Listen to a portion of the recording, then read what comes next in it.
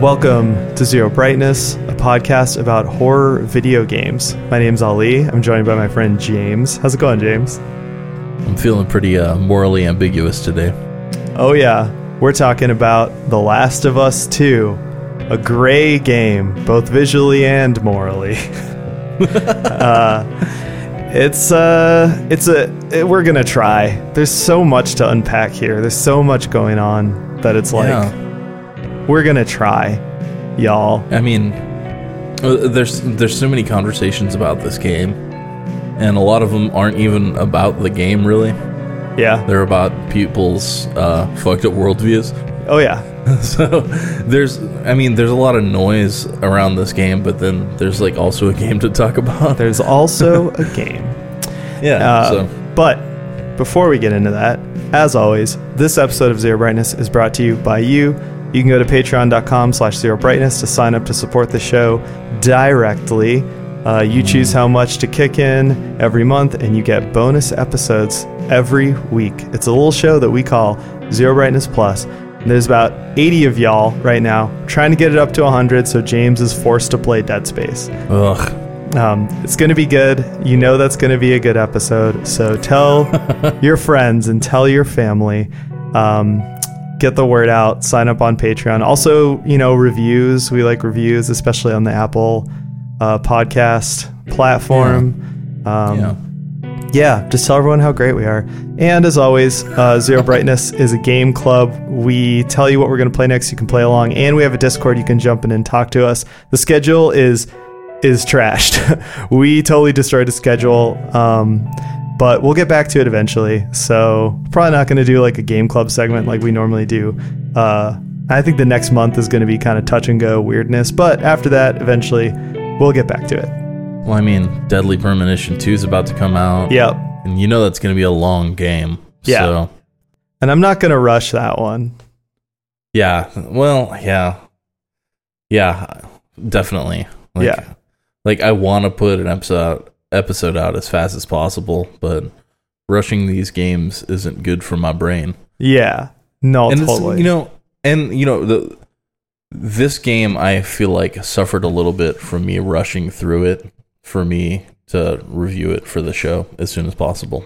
So I can see what you're saying there, but for me I didn't feel that way because the way I played the first one was just like I shotgunned it, I just was like shoved the whole sandwich into my mouth all at once. Yeah. And so I wanted to do the same thing with this game, but that doesn't really work with this game. But I definitely probably would have done it. That's a great statement. Wow. That's my favorite Oasis album. Oh yeah, absolutely. What I meant to say is that I probably would have done the exact same thing even if I hadn't had to do the show. I probably would have played the back half of the game a little bit different, but we'll get there when we get there. Oh yeah. Yeah. So, The Last of Us 2. We talked about this a little bit before we started recording, but there's so much going on with this game that I'm going to try to structure this so that if you are trying to avoid spoilers and you're trying to still play the game yourself, untainted or whatever, you can listen to part of this episode that way, or you can make a decision, like an informed decision, how you want to listen to the episode, and you can come back later, or you can just wait until you've played the game. But there's some stuff I want to talk about up front about the release of the game and some details, and some of the stuff about the embargo, like what the company considers spoilers. And then after that, we're going to go in and it's going to be, very clear, like spoilers for the first half of the game and the ending of the first game. And then later when we get into the sort of late game spoilers, we'll warn you, So we're going to try and kind of roll through and warn you guys when there's spoilers. But this first little section, I'm going to try and be zero spoilers. But then once you get a little bit into this conversation, there's no way to not have spoilers for certain stuff of the game. And I have some opinions on that too. Totally. Yeah. I mean, I feel like it's a real shame that a lot of people went out to great lengths to spoil this game because of all the controversy around it. I think it's a real shame. I'm glad I ignored it all. Yeah. And kind of went in as blind as possible, even though it was sort of unavoidable to miss some spoilers. Yes. Well, see, okay, here's what's interesting. So this game has kind of been controversial from the jump.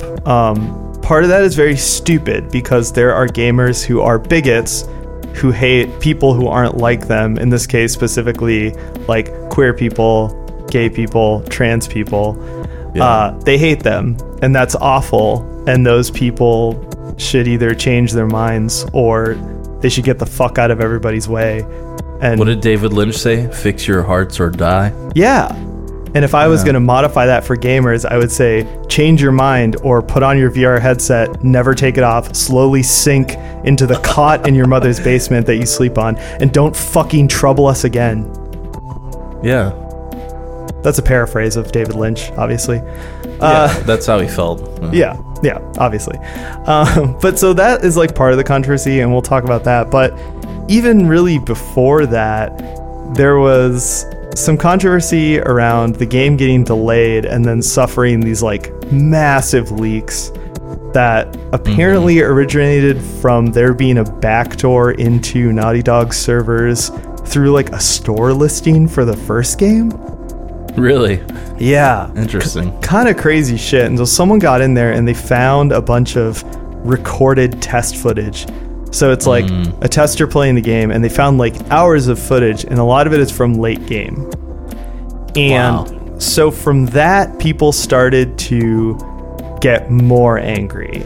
And once again, some of that is bigoted nonsense, and some of that is like, I guess like not bigoted, but just normal like dumb gamer guy nonsense. I hate that there's a distinction, but there is like, you know, but and so for a bunch of people, the game was spoiled. A bunch of people got angry and decided that they wanted to spoil the game for other people. So the internet became a huge minefield. Both of us managed to miss all of it. Most of it, yeah. Yeah, which is cool. But now here's the thing. So, quote unquote spoilers in this game, they're kind of weird. So Naughty Dog created a review embargo, meaning a list of things that reviewers and press can't talk about pre-release in regards to the game, right? And the review embargo has some really weird stuff in it.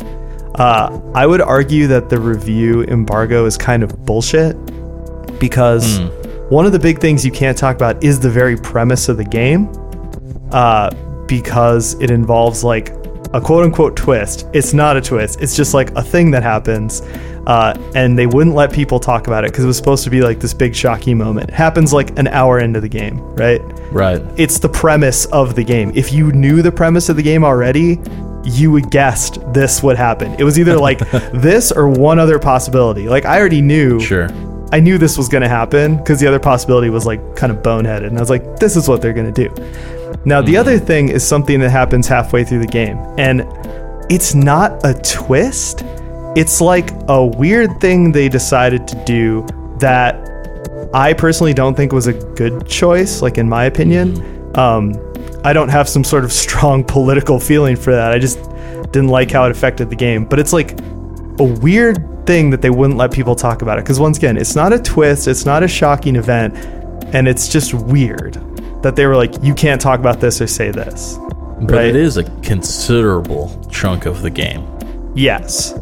But that's the thing is like, I knew that there was something because reviewers kept saying, you can't talk about the last 10 hours of the game. So I was like, well, halfway through something happens. Halfway through something happens, but it's not a twist, right? It's not like halfway through they start the Human Instrumentality Project and the back half of the game is in Shinji's mind. Like, it's not something crazy. It's just a weird design thing they decided to do that is weird. And I personally thought that if I had known about it, I would have reacted to it better. And instead, I was just kind of annoyed by it. And then, like, I was kind of resentful of the game. And I finished the game still feeling not necessarily resentful, but like just like annoyed because I saw exactly what had happened. And I was like, that's sort of annoying, you know? Well, I didn't know anything about this twist. And so I kind of stumbled into it. And I mean, this isn't the first time video games have pulled this sort of thing, and it didn't like ruin my experience of the game. Yeah. But I don't know. It does have mixed results because it does mess with the flow of the game significantly. Yeah. Oh, for sure. I think that's the number one problem with it. Yes. That's why I don't like it. 'Cause like also this game is really long. Like, yeah, this game, I think it took me 25 hours and really? I sped through the end of it. So like I got to the end and I was sick of it. So I think for a normal person playing this game, it's 30 hours. Just sprinting past the last few like battle arenas. Yeah, I totally did that. Well, yeah, you get a lot of difficulty and accessibility options, which is great. It's like really cool to see in the game, especially obviously like neither of us have like or live with a disability that would make us like need them for that reason. But just thinking about it in those terms, it's really cool, like the work they put into that. And I really hope that this is like the future for games. And I think that they should be applauded for doing that. But also even just from a basic enjoyment thing, like you can make the game a lot easier and more accessible, which I liked because, yeah, I kind of got sick of the end and then sped through it with these options. And I was like, this is amazing because we've played tons of games for the show that I was like dreaming about doing that, you know? Well, it's so configurable in so many different ways. So just like with these difficulty options, you can make the enemies like a little more blind so they can't see you as well. Yeah. Or crank up the number of bullets you find if you're a bad shot. Just things like that, you know? Yeah. It's great. Totally. It was really cool. I was happy to see that. But yeah, like the pacing of the game is just like really weird. And the game is super long. And so I don't know. It made me just think more and more about the things that I liked and didn't like about the game. And I kind of came out the other side just feeling super weird. But yeah, well, I would say the pacing is the number one problem of this game. And Last of Us 1 kind of felt like a season of a HBO show. Yeah. The Last of Us 2 feels like 3 seasons. Yeah. I beat The Last of Us 1 in a weekend. It was like a 3-day game for me. And I didn't like play them hardcore like all day. Yeah. But The Last of Us 2, it's like, it feels like twice the length. And it has 3 times the plot points. And just the pacing is, I don't know, it part 1 had a lot more parts where you're more reflective, you know? Yeah. And then part 2, it feels like I don't know, they're hitting the gas like constantly. I don't know how much of that was me also though, because, you know, we're trying to do it for the show. And so, you know, yeah, I was like definitely like sprinting towards the last half of that game. But I mean, at the same time, like, I don't know, if I had spread the game out between like 3 weekends, would I have appreciated the pacing more? Well, here was my problem with this game. I mean, I guess like overall, my problem with it was that regardless of how you split it up or how you played it, there's way too much combat. There's way too much combat. The game is so focused on combat and combat arenas, and the pacing is fucked because instead of the original game where it was like, you know, surmount a difficult challenge and then get some breathing room to just walk and talk or see a cutscene or something very organic, like it was just one after another after another after another of these firefights and like these stealth challenges or whatever. And the game is a lot harder. It is a lot harder in a way that... You think so? Yes. And the reason I thought it was a lot harder was because it kind of has the Dark Souls thing, where there's a ton of instant deaths and traps. And it just really drove me up the wall because like, I hate that kind of difficulty. And the moment when I really realized it was when I got to a place where there was like a hidden clicker waiting for me. and like I saw him right before he was about to jump out, and then I like killed him, and it suddenly clicked into place that whole entire area is basically a recreation of Blighttown from Dark Souls. And I suddenly got like really, really mad, and I think that was when I definitely turned on like all the accessibility options, because I was like, fuck this. Like, nice. And that was the thing, is like I'd tried bumping it down to easy ones before, and it wasn't any easier because like there's so many. I was playing on normal for the first one-hit kills. Yeah, so many one-hit kills.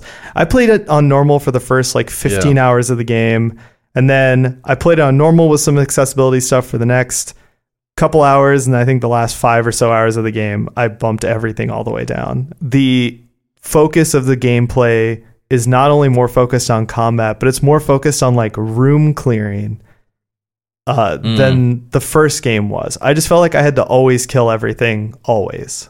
Yeah, I feel like the game is definitely easier if you play it like that. I didn't considerably find it much harder. I actually found that the scavenging was a lot more forgiving. I never really ran out of bullets or like health items in critical places in this game, but I do feel like there were more one-hit deaths, which is super annoying because you'll just get like stuck on one part and die 10 times in a row. Yeah, and it's usually like during a bad guy arena that you have to replay 10 times. So yeah, I would say maybe the last 4 hours of the game, I turned the difficulty down just so I don't just instantly die constantly, because it's very annoying. Yeah, the first, I don't know, maybe 10 hours of the game, every time I encountered enemies, I died once. And then I would complete it the second time. Wow. Yeah, it was like literally every time. And I started to realize it was because like there was so much really like slow animation-based stuff that results in an instant death. And it drove me crazy. Yeah. It drove me crazy. It is really satisfying when you get to a new area and you can just stealth around everybody and get past it without getting detected. Like my hitman, like silent assassin, fucking vision turns on. And when that clicks, it's just like so good, you know? Yeah, like they added a lot of mechanics. You know, it's a much more complex game, and there's a lot more going on if you want to get into it, but I just felt like I was just bludgeoned down with so much combat that I just didn't care. Like, and it was funny, like Monica even just listening to me play it was like, it sounds like you're playing Call of Duty. Like it's just like constant firefights, like gunfire and screaming and all stuff like nonstop. And it was just like, and it was just frustrating because once again, like with the original game, it would be like, get past a part like that, get some breathing room. And also the original game, the environments were much simpler. So for me, it was easier to like stealth and then run away. In this game, I could almost never run away because the environments were so complex and so detailed that if I tried, I got lost and died, you know? Yeah. I will say I really do like the new stealth elements they put in when it comes to like hiding in grass. Mm-hmm. And then you could lay down prone too to make yourself even less visible. Yeah. Like I really became like really good at stealth at certain parts of the game, and just going through undetected and not starting a firefight was sometimes more difficult but more rewarding. Oh yeah, totally. And I texted one of my friends this, and I posted this in the Discord, and like I highly recommend everyone use the accessibility options if you're having trouble. Like use the difficulty options, because once I was able to get things calibrated so that I could more consistently like pull off being stealthy, the game was way better, right? Because it was more like stealth all the time, and then if I get caught or run into trouble, I have to fight or kill a guy or whatever. And it feels like that is more the way the game is meant to be played than like just murdering everyone all the time because like you can't get the mechanics to work, you know? In terms of, you know, going from part 1 to part 2, the combat mechanics haven't changed a ton. I feel like the melee is a little tighter. It doesn't really ever turn into like FMV sort of like QuickTime event style thing, but it really does get like more cinematic. And essentially a lot of it is just like waiting for them to attack, you dodge, and then hit them while they're prone. Yeah. But the gunfighting feels like almost exactly the same as the first game. Yeah. There's a couple more items and things, but I didn't really end up using the fancy items. Like, again, I like barely used any of the auxiliary stuff, like smoke bombs and things. I guess it's just not my style. Yeah. Oh, for sure. Yeah, well, that's what's funny. I used them a lot in the first game, and I didn't use them at all in the second game, really, just because it was like, once again, I was just always felt like I was up against 100 guys, and I had to kill them all. And I was like, well, this is not the efficient way to do it. I'll get caught. So, yeah. It does feel good to throw a brick in a guy's face, though. Well, sure. Let's be real. That's evergreen. But so, like, I guess to briefly return to, like, the whole political outrage thing in a non-spoilery way, I did want to say that if people are worried about playing this game because it has something in it that's, like, politically provocative, it doesn't. I don't think it makes a single point or has a single point in it that is politically provocative. That's actually part of my problem with the story. We'll get to later. It is a very straightforward story. It's a very straightforward narrative, honestly, and all the stuff you're hearing is just like noise. Like, it's literally just incels and bigots just like screaming on the internet. And if you're worried about that, I don't know, don't be worried about it because it's fucking stupid. I think there's like, I don't know if I can say any of it without it being spoilery in some way. You can't. No. I don't think I can. But I will just say that it is all stupid. It is like literally all stupid. There's nothing of substance to any of it. And if you're like a decent person, you should just play this game if you want to play this game because there's nothing in it that's bad. There's plenty to critique in this game, without you being a bigot, Yeah, exactly. There's a lot to talk about and unpack, Yeah, totally. Yeah. So don't worry about that. I'd seen some people in our Discord say they're maybe worried about that. Don't worry about that. The stuff that people are saying online that's really bigoted is coming from them and not from the game. And some of it also is darkly funny. If you also, like me, stereotype these sort of like angry online gamers as people who don't know anything about women, it's very funny in that way. But once again, I'm not gonna talk about it. It's just SJW propaganda designed to recruit children into liberal communism. Yes, exactly. Today, your PS4. Tomorrow, the world. Yeah. But yeah, I don't know. I don't know if there's anything else I can say without being spoilery. So I think I'm going to move past the non-spoilery part of the game. I mean, what could we talk about but that's non-spoilery besides game mechanics, I would say this game feels so very, very much like part one. It feels like they kind of reined back the environmental puzzles a bit. Yeah. And instead replaced it with just huge fucking environments you have to get through. Yeah. At least 50 times I said, like, I don't know where the fuck I'm going. Yes. And just wandering around in the same areas over, which is not necessarily like a bad thing, but like, because this game is like absolutely gorgeous. But at the same time, having a little, I don't know, I hate to complain about like being on a short leash on these monogenre games and then saying, on the next episode, saying that like maybe these environments are a little too open. But sometimes, it does feel a bit directionless. The environments in this game are huge. That is probably okay. So the two things you notice booting this game up, like if you're just coming from the first game, is that the graphics tech is nuts. Like, it's fucking crazy. This game looks amazing. Also, it runs and looks amazing on a base model PS4. Solid 30 frames. Yeah, no issues at all. It looks great. That's the first thing you notice. And like, it is weird because some of the characters like look real, which is really crazy. But then other characters don't, which is also kind of funny. And like sometimes you get into like a conversation between two characters where like one of them looks like super real and the other one looks still kind of cartoony. Which is, I don't know. It is what it is. But the game looks insanely good. It runs really well. And that's the first thing you notice. The second thing you notice is that the environments are enormo, dude. Like they're so huge. And there's moments where I loved that. I will say like the first like 3 or 4 hours of this game are fucking great.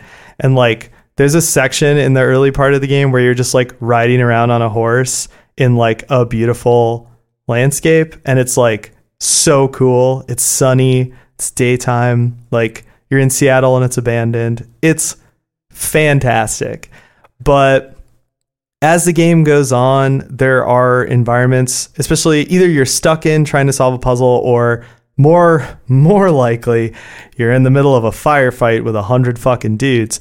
And like the environment is super detailed and the environment is like, you know, just really hard to navigate because of all the detail. And that can be super frustrating. Super frustrating. Yeah. I mean, there's also just like a glut of like warehouses. Like there's going to be warehouses and there's going to be like ladder puzzles and shit. Yeah. And I really feel like that could be pared down. But then again, there are like beautiful vistas like suburbia, some mansions, things like that are just totally gorgeous. And like I don't know how the little PlayStation is pushing all of that, but it's truly magical. Like you could tell the PS4 is at the end of its life cycle because it's starting to do some like supernatural shit. Yeah, totally. Yeah, they definitely sacrificed some goats to like get this game to look the way it does. Well, yeah, and like I would say too, along with that, early in the game, I really liked how the big environments changed the loop because they would put you in an area, a largish area, and then they would basically let you either go towards the goal, like you know roughly where the goal is, or you can detour and go through side areas. Yeah. Reminded me a little bit of Nier Automata. Absolutely. Yeah. Like the area you're in is never huge, right? It's not like a whole open world, but it's like a mini open world or open area, you know? Sure. And I actually really liked that. Like all that early stuff, that kind of the same area I'm talking about was really cool. And like, it definitely made the game feel a little bit different. And it also kind of let you choose, like, how completionist do you want to be? Do you want to go explore? Like, do you want to do this and that? And I liked that. That was really cool. Doesn't happen after the first few hours. I also appreciate that there are less like, I don't think there are any like floating palette puzzles. No, a lot of the puzzles do feel more organic. Oh, this is a great time to mention the fucking rope physics in this game. Are you kidding me? Yeah. Like Ellie's like coiling cables and stuff, and ropes are the right length, and you can throw them and dangle them. Really, cool tech. Cool rope tech, Naughty Dog. Cool rope tech. Yeah, I mean, like the whole game is just like technologically, it's a marvel. And I mean, I came out the end of this game having really mixed feelings because my opinion of it, I said this to you in a message, my opinion of it was just ricocheting around constantly. But like on a spectacle level, I like 100% don't regret playing this game because it's like, I don't even know what else looks like this and feels like this. Like some of the areas and some of the stuff, it's like, this is crazy. You know what I mean? Yeah. Like, so if that is a thing that you're interested in, like, you know, it's almost like you have to look at it at least a little bit. But yeah, I have so many thoughts. They're all so spoilery, but you know, Well, it does have sort of like a blockbuster sequel-itis problem. You know how blockbuster movies, like let's say, you know, Die Hard and Die Hard 2, like they just like explode in scope and they have to be 110% everything. You know, this game 110% is like so many things. And I think like a lot of it is not super necessary or could have been DLC or could have been a sequel. Yes. I think that my big problem with the game, well, I had two big problems. Number one, it was just too much combat. Like, I just got bored and I didn't want to do it anymore. You have maybe read a couple reviews that say this game is a slog. It absolutely is a slog. And because of the pacing is just, for much of the game, is just combat, more combat, more combat. It really feels like you're walking through a bunch of mud to like climb up out of the mud and then look out and see another field of mud. And it kind of only gets worse as the game goes along. So that was one big problem I had. I didn't enjoy that, and I thought the pacing was doo-doo. But the other big problem I would say about the story, and it does very much feel tied into what you're talking about with like the sequel having to be so much bigger and so much more epic, is that I feel like it does not have the heart and soul of the first game. It just doesn't, to me. It doesn't have an emotional center. It's just so much about these characters just almost like moving around like chess pieces. And even with some of the messaging and the way that it talks about similar things that the first game talked about, it almost felt like it was a sequel to a different game. And like, I know that's not what all these fucking gamer chuds are mad about, but it was weird that at moments I kind of got the like feeling, you know, you're seeing people online say like, this doesn't even feel like a sequel to the first game. Like, they're saying it for reasons that aren't this. Cause I know I've read their critiques, and they're the critiques of an angry 10-year-old. This game just doesn't feel like it really has the emotional core of the first game. And so it made me feel very distant from it. Well, okay, so part one is like a very personal tale. It's really just like about Ellie and Joel and their journey, right? And their relationship. Right. This game, because it has to be so much more, brings in a bunch of new characters and introduces a lot of characters.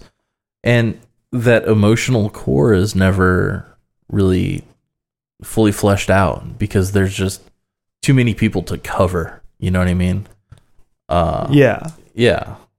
Yeah, exactly. And it's interesting because, okay, this is like such a nerdy parallel that I'm going to draw. And also like, it's so nerdy that I bet half the people who hear it are going to be like mad at me because they disagree because they're also like nerds.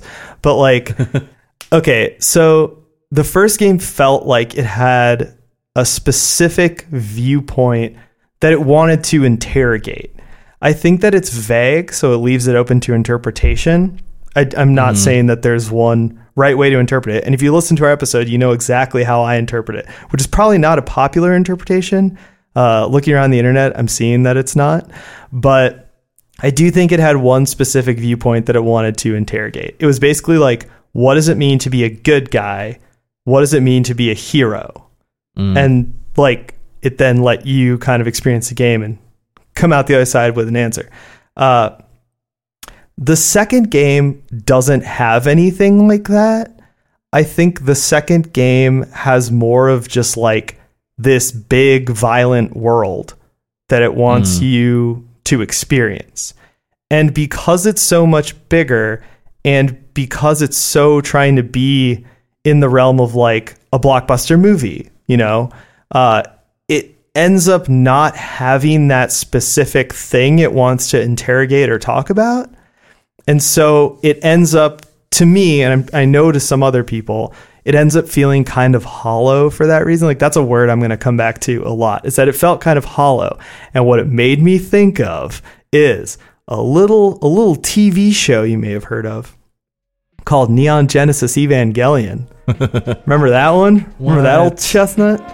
So, okay, the original Neon Genesis Evangelion is like, it's just like this game. It's super controversial. There's a bunch of different viewpoints on it. There's a ton of people who love it, but everyone has their own like take on it and blah, blah, blah. But the thing that I liked about it, rewatching it as an adult, is you can tell that the creator, Hideaki Anno, had a specific thing he wanted to talk about. And you can read interviews with him where he tells you exactly what that thing is. That thing is, Hideaki Anno believed at that time in the mid-90s that generation of Japanese adults was basically going to be entirely useless and completely a write-off because like consumerism in Japan was infantilizing them to the point that they weren't even people anymore. That was his thesis. And so he wrote a show that had a main character that was supposed to be a proxy for that type of viewer, who it then just degraded and talked down to and just beat up for the whole show until at the end, hopefully giving you this like revelation that like, this is not a good way to be. The show is so weird and confusing that there's no guarantee that you will have that interpretation of it at all. Like, but you can tell that he was trying. There's a heart and soul and a center to Neon Genesis Evangelion that like, you can't deny regardless of your interpretation, right? 20 years later, they made the movies. The movies don't have that. And because of that, the movies are just like a sci-fi space adventure. And they're awful. I mean, if you pretend that they're not the same series, they're fine. They're just a sci-fi space adventure. But like, if you're trying to get the feeling of the original and the emotional core of the original, it's not there. And it's clear why, because he wanted to make a blockbuster movie. Sure. I had to sell those Evangelion toothbrushes. Oh, yeah. the Quip X Evangelion collabo. Yeah. I mean, it's just like, you can see how it happens. And I feel like with this game, I was like, oh, this is that. It doesn't make it bad, and it doesn't make you like dumb for liking it. Like, I'm not trying to say that at all, but like, to me, as someone who really liked the first game for the themes it brought up and the emotional core of it and the things it made me think about that very few other games had, I don't feel like that's present in this game, which is also why it's so weird to me that it's so controversial. I would say a good analogy to this game would be that Last of Us 1 is more like Dawn of the Dead, and Part 2 is more Day of the Dead. Sure. I mean, it's just more... I mean, it's more about the action, more about the violence, and less about the interpersonal relationships. Yeah. Yeah. And or like Alien and Aliens, right? Sure, yeah. But I guess like, I like all those sequels, and I have problems with this game, which is like, I think the difference being that this game is still marketing itself as something similar to the first game, and it's still saying that it's like very deep like the first game, and that's what kind of threw me off, and I think what kind of made me have some negative feelings. It does have a few points where they get you. Like, there was a couple points where I was like, you motherfuckers. You took me in emotionally hostage again. And I fell for it. But yeah, it's few and far between, and it's really just around characters we already know. But you know, all that being said, I don't think it's a horrible game. No, I think if you played the first one, you got to play the second one just to see, because you know we're dealing with the same storyline here. You know, it's probably 2 points behind. If The Last of Us 1 is a 5 out of 5 star, this one's, you know, like 4 to 4.25. See, maybe even higher. Maybe with time it'll be higher. I didn't feel that positive about it. I think that if you are going to play it, put it on easy and don't bang your head against it, because you'll get really frustrated. I think if you are going to play it also, you need to go in knowing that it's not the same experience as the first game. It's not going to make you feel the same way. And I think if you're open to that, you might like it more than I did. But I had so many problems with the story and the writing and the messaging that it was really hard for me to get through it. And especially with just the glut of combat. I mean, towards the end of the game, it was like, I cannot believe this is still going on. I cannot believe and I came out the other side and it was just like, it's like, I don't hate this game, but I do resent it, which is a much weirder thing to feel towards like a video game. But, you know, but at the same time, you don't want to just like hold your controller and watch a fucking movie for an hour. Like, you do want there to be a game. I actually did though with this game. Like, I thought the pacing was so messed up by the combat that I was texting my friend Michelle and I was like, I kind of just want to watch the movie of this game. Like, and this was when I was like 15, or this is more like when I was like 18 hours in. I was like, I kind of just want to watch the movie. Yeah, I mean, Act 2 could use some truncation and like have some cutscene-y stuff, but Yeah. Yeah, definitely. Well, Okay. I guess, we need to switch gears here and start talking about the story because there's, So I'm going to say this. We're going to do the spoiler thing now.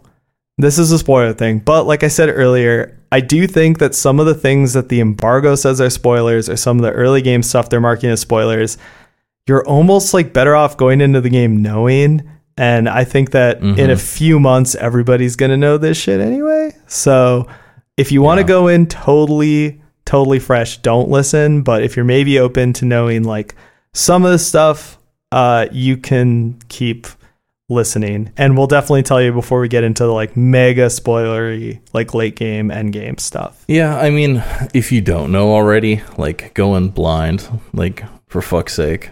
Yeah. Let's But I talk about it first. A lot of listeners either know or don't super care. Yeah. So I'm just kind of like hedging my bets here, I don't know. Yeah. Okay. But so hey, it's Ollie here. I think I was trying to make some point about if you didn't want to have the end game spoiled, you could still listen to like the next part, but that's not true. We like aggressively spoil the fuck out of this game from here on out. So yeah, stop listening if you don't want spoilers. Come back later. Thanks. Bye. Okay, so basically the setup of this game, it's Kill Bill. a little bit. So the big thing that happens in the beginning of the game, and once again, you probably already knew this because they've been saying it's a revenge story. Who would Ellie be revenging? Like, I knew it was either her girlfriend or it was Joel. Turns out it's Joel. They kill Joel at the beginning of the game. It's 4 years later. They're in Jackson, Wyoming. Isn't Wyoming? Yeah. Their little town at the hydroelectric dam's doing freaking great. There's like several hundred people there. All the able-bodied people are doing like security patrols and stuff. Yeah. They're even having little hootenanny hoedowns and stuff. Oh yeah. Ellie's 18 or 19 now. Yeah. Got a bunch of friends. So you're like introduced to like this big cast like right off the bat, like Ellie's friends, her love interest, some other people in the town. You meet Tommy again, Joel's brother, Tommy's wife, and everything's just fine. But Joel fucking dies because Joel did a bunch of shit. So I mean, what goes around comes around. Yeah. So basically, this group of people who are not from the town, they're from somewhere else. From Seattle. They come and they murder Joel.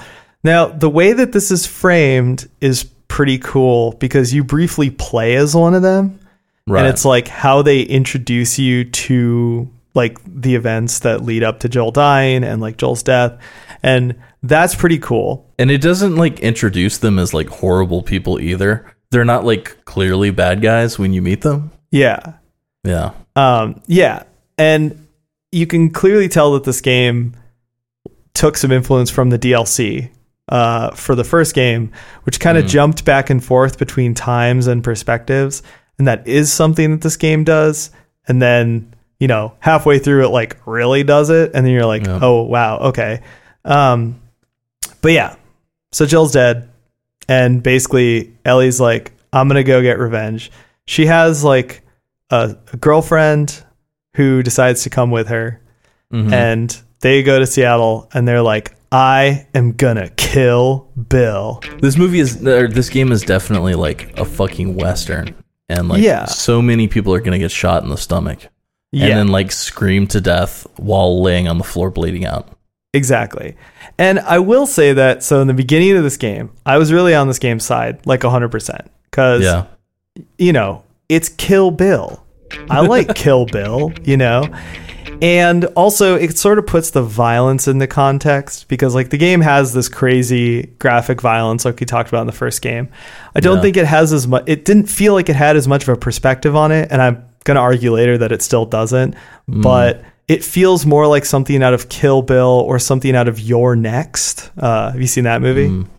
No, I haven't. Okay, You're Next is amazing. It's like this really great home invasion movie. And basically this family gets murdered, and then it's like one person against this group of invaders. It's insanely gory and violent, like super over the top, but it's like a very good movie, and it positions things in a way kind of like we talked about in the first episode, in a way that the original Last of Us doesn't, right? It's not just like you're the good guy, they're the bad guy, kill him. But that's what something like You're Next or Kill Bill does, right? Like, yeah, we all know revenge isn't good. We all know that like hate is wrong, but like a ridiculous revenge movie doesn't really interrogate those questions. And so you're like, okay, all right, we're doing this. And yeah, that's like the beginning of the game. That's the first part of the game. And she even gets like a stack of Polaroids of all the people who are in the party that killed Joel. And she's like, okay, I'm going to find them all and like cross them off the list, just like Kill Bill. Yeah, she makes it like her life's purpose. And then she like drags her girlfriend along too. Yeah. And it's weird. But like, that's the first, I don't know, like 15 hours of the game. Yeah, so, you know, there's a prologue where it's in Jackson, and then there are basically like 3 big chapters where you're in Seattle as Ellie, hunting down all these people. And you might find one person or like an abandoned... So the people are part of this group called the Wolves. And they're kind of like a paramilitary organization that took over Seattle.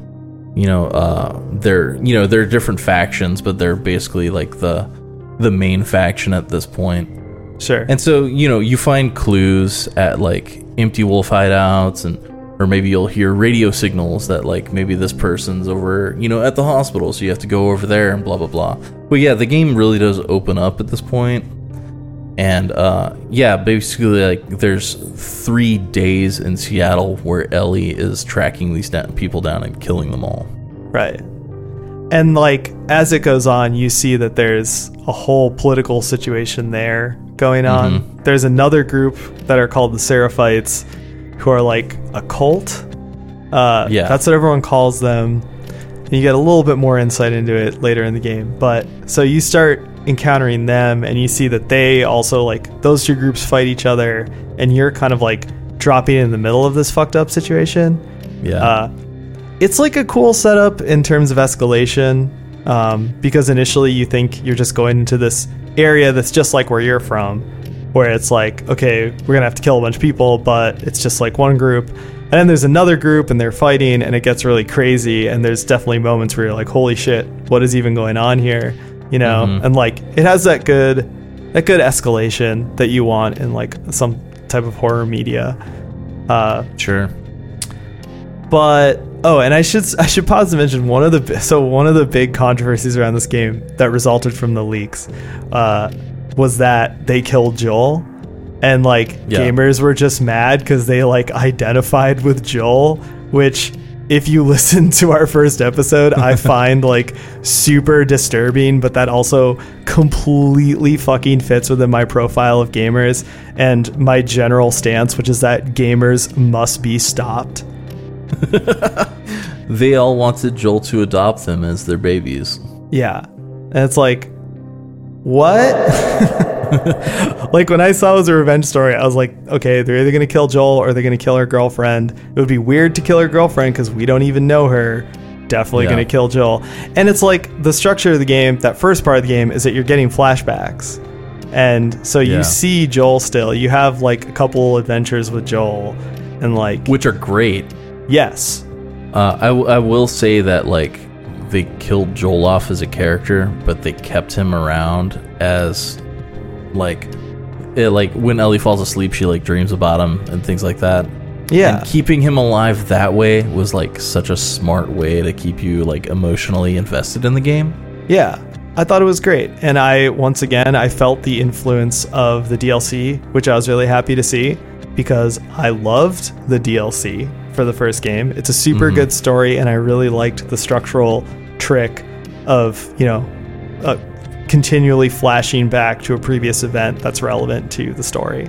At this like big chunk of the game, there are a lot of things that like piss people off like idiots. Like, they think there's like SJW like tokenization going on. Like, okay, let's just talk about these. Ellie's girlfriend is Jewish, and so you end up like going through a synagogue and she talks about her Jewish heritage. Yeah. There's another part where you go through Seattle's gay district, and so there are like rainbow flags and like rainbow painted like crosswalks and things like that. Like, sure, you've been to a city, right? Yeah. And then so Ellie's best friend is an Asian guy, and the Jewish girl is his ex-girlfriend, and she's pregnant with their baby. Yeah. And so, like, I guess this makes, like, neckbeards, like, heads explode. Yeah. Because it's all SJW propaganda. Yeah. I mean, if you live in a small town in 2020, chances are your dumbass got dumped and your girlfriend started dating a girl. Okay? Like, this is just pretty believable character drama if you're not a fucking Nazi, right? Like, it's so stupid. And yeah, once again, like, oh, sorry, guys, Ellie's still gay. Like, oops. Yeah. But like it's so dumb. Like, I couldn't believe it. And I was trying not to look at why people are mad because I didn't want spoilers. But then once I got to the thing that happens halfway through the game, I was like, I bet this is part of it. And I looked it up and I was like, it's even dumber than I thought. Yeah. Yeah. So all those people, I don't know. Why don't you take up a new hobby? Like, I don't know, just dig in a hole and you go down in the hole. You stay in the fucking hole. How about that? You live in it. You live in it. You stay in the hole. You don't talk to anyone. You don't bother anyone with your garbage opinions, you Nazi scum. How about it? You get some exercise, dig in the hole. You get some sun when you're above ground, but then there's shade in the hole. It sounds There's no taxes in the hole. There's no taxes in the hole. You can eat whatever you find in the field, kind of a hunter-gatherer lifestyle. Get in the hole, guys. Come on. Get in the hole. Zero brightness. Get in the hole. That's our new social program to try and fix the problem with gaming culture. That's the worst phrase ever. Like pretending that there's actually a culture inherent. Jesus. That's like saying white culture. Exactly. At this point, 4chan is white culture. Ugh. Anyway. Potato salad with raisins. Potato salad with fucking mandarin oranges in it. God damn. No. Yeah. So that was a quote unquote controversy. But okay, so do we need to talk about the next big twist? I'm looking at you, Metal Gear Solid 2. Yeah. So the next big thing, we already warned you we were going to talk about it. So halfway through the game, you switch perspectives and you play as the character that you played as in the beginning of the game who killed Joel. Yes. And that's most of the rest of the game. It's like the next 10 hours of the game. Well, let's talk about the story that leads up to that. So Ellie has basically found almost everyone and slaughtered everyone. Kill Bill. Yeah, super everyone's super Kill Bill dead. Yeah. She ends up at the aquarium marina in Seattle, and she's about to find the girl that killed Joel, Abs, and she's not there, but Ellie slaughters everyone else, slaughters a pregnant woman, and Tommy shows up finally, because like half the fucking game you're trying to find Tommy. Tommy shows up at this moment, and he's like, let's go. Like, she finally found Tommy, and they say, let's leave. She goes back to her base, and Abby shows up, and Abby's really mad because you killed everyone. So she starts killing everyone. Yeah. At this point, she shoots Tommy. She shoots Ellie's best friend. Yeah, Jesse. And yeah, she's holding Ellie at gunpoint, and then the perspective changes to 3 days prior, and you're Abby now for like the next quarter of the game. It feels like less time than Ellie's part, but I don't really know how that balances out in terms of actual gameplay time. I think when I looked at it, it was like the first 15 hours I was Ellie, mostly. Ellie's your main character. Then there was like 7 hours of Abby. Uh-huh. And then there's like a little 2-3 hour epilogue. Yeah. Sure. Yeah. So it's a long time. And like the game has pulled this trick before when you switch perspectives. And so initially you're like, this is a little short thing.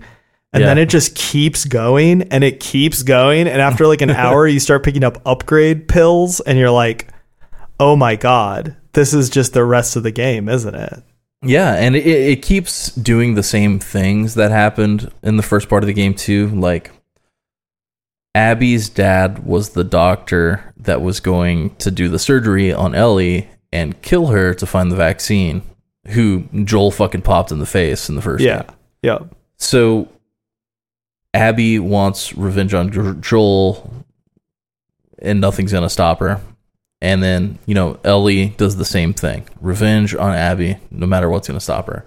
Yeah. And then, so this second part of the game, it's the same 3 days of Ellie's 3-day Seattle adventure, but through Abby's perspective. And then she also has flashbacks to her childhood from when her dad was still alive. Yeah. So that's what happens halfway through the game. And I felt like it was really bullshit of Naughty Dog to try and hide that. Because, number one, it's not a twist. Number two, it's not a fucking revelation. It's just a thing that happens. And number three, it makes it feel like they didn't have the confidence in the game's story to feel that if people knew that, they would still have an emotional reaction to it, right? Which I just think is bullshit. And like you mentioned earlier, they tried this before in Metal Gear Solid 2, and everybody was fucking annoyed by it.